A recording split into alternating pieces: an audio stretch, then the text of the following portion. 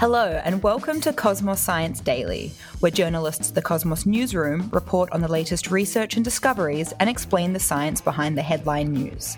Today's newsroom journalist and chemistry whiz Ellen Fidian is talking about pulsars so bright you need sunglasses to see them, with yours truly, Dr. Sophie Calabretto, applied mathematician and fluid mechanist whose mother used to drive a different kind of pulsar. So, astronomers have found the brightest pulsar yet discovered by making things dimmer. The researchers put sunglasses on the CSIRO's Australian Square Kilometre Array Pathfinder, allowing only polarised light through. This allowed them to spot the unusual pulsar, which is 10 times brighter than any other detected outside the galaxy. So, Ellen, first things first, take us through it. What is a pulsar? It's essentially a type of star. It's a neutron star that's rotating very, very quickly, emitting light from both of its poles. So there's light kind of shooting out in two lines. The light is polarized. So that means you think about light waves, things moving up and down. They're moving in one specific direction. As the pulsar rotates, the beams of light can be seen from the Earth, but they kind of flicker. So it's kind of like a lighthouse. If there's something going around, you're seeing light on and off as the pulsar is rotating. Yeah, I remember doing astronomy in first year, and I actually found the lighthouse analogy very, very helpful when it came to exams. So there you go. All right, now, how do astronomers actually spot pulsars, though, Ellen? Typically, they're looking for flickering light. So, the light coming on and off, and they can guess by the timing that it's probably a pulsar rotating. But pulsars which rotate too quickly or slowly can be missed by those by telescopes. So basically really unusual pulsars, things that are too fast, things that have unusual timing, or in like a binary system, those sorts of pulsars don't always show up on ordinary telescope surveys. Okay. So there's some new technology on the Australian Square Kilometre Array Pathfinder telescope, or ASCAP, which it and some other telescopes have that allow us to look for more unusual types of pulsars. Okay, so that's sort of fun. I've only actually heard of the Square Kilometre Array. What's cool about ASCAP? ASCAP's kind of the precursor to the Square Kilometre Array. Right. So the SCAR, it's obviously on the way, a square kilometre of telescopes out in the West Australian desert around Murchison. ASCAP's kind of one of the first parts of that, so it's just started operated by the CSIRO. It's just started up, and it's a really, really exciting thing. A lot of astronomers are getting in on the ground early.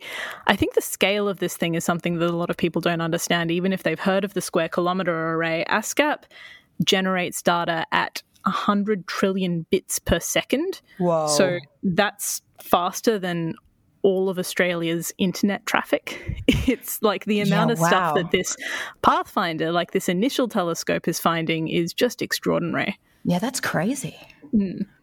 And one of the features ASCAP has, one of the things that you can build into it, is it can filter for types of light. So it can filter out polarized light, filter light for a certain type of polarization. So that's kind of essentially like putting on sunglasses.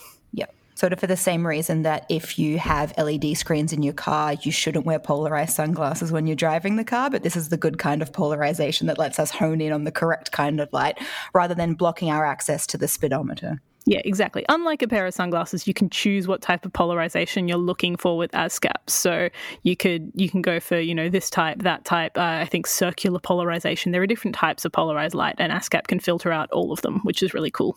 Yeah, wow. So what did the researchers find at ASCAP? So initially, an undergraduate student on the project actually spotted this weird anomaly in the telescope data. So a bunch of other researchers at the CSIRO followed up with a big sort of consistent survey from ASCAP using the sunglasses technique, filtering out all of this polarized light. And they found this pulsar.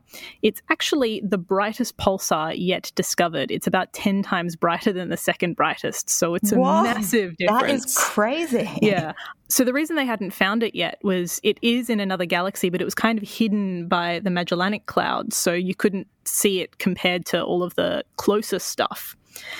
So once they'd sort of found this thing with ASCAP surveys, they followed it up to confirm the data with a South African telescope called the Meerkat. And that allowed them together to spot the pulsar and confirm that, yep, it's a pulsar and yep, it's incredibly bright. There are two things I love here, Ellen. One, I have a question about Meerkat because it's a great name. Is this one of those fun science acronyms where they've turned a boring idea into a fun word? Do you know? Well, I don't really think space telescopes are ever considered that boring, to be honest. Sorry, that is true. Yes, that's true. So the Meerkat radio telescope is also a precursor to the Square Kilometre Array, and it's being operated in South Africa. Okay, and the other thing that I really love about this, you said that initially an undergraduate spotted this anomaly in the telescope data, and that just reminds me of, I think is it Jocelyn Bell Burnell who actually observed the first ever pulsar when she was a postdoc, and I think this was in the late 60s, and her supervisor thought it was just nothing, and then it turns out it was actually something, and then they got a Nobel Prize for it in the early 70s, but she wasn't on the list because she was a postdoc. Anyway, back to ASCAP. Are they expecting to find, obviously we've now been able to see this very, very bright pulsar, are they expecting to find more?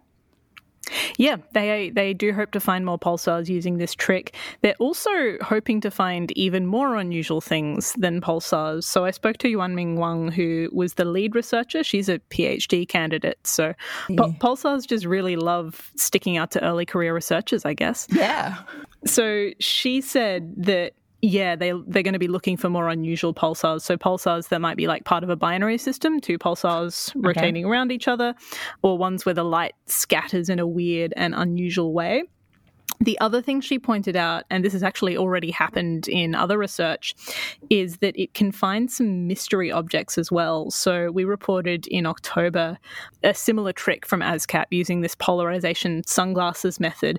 They found this weird radio transients coming from the galactic center. They still don't actually know what that is, and they wouldn't have found it if it weren't for ASCAP's sunglasses trick. So it's exciting times. It is exciting, and I take everything back now about suggesting that any kind of telescope could be boring. That's amazing. Thank you, Ellen, and thank you to everyone for listening.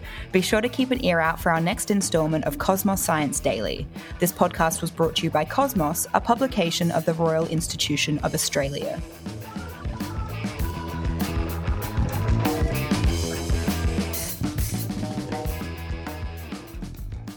From Listener and Cosmos Magazine comes Science Explained, a new weekly podcast answering all of life's questions, big and small, in just 10 minutes. Download the Listener app now and listen for free. Listener.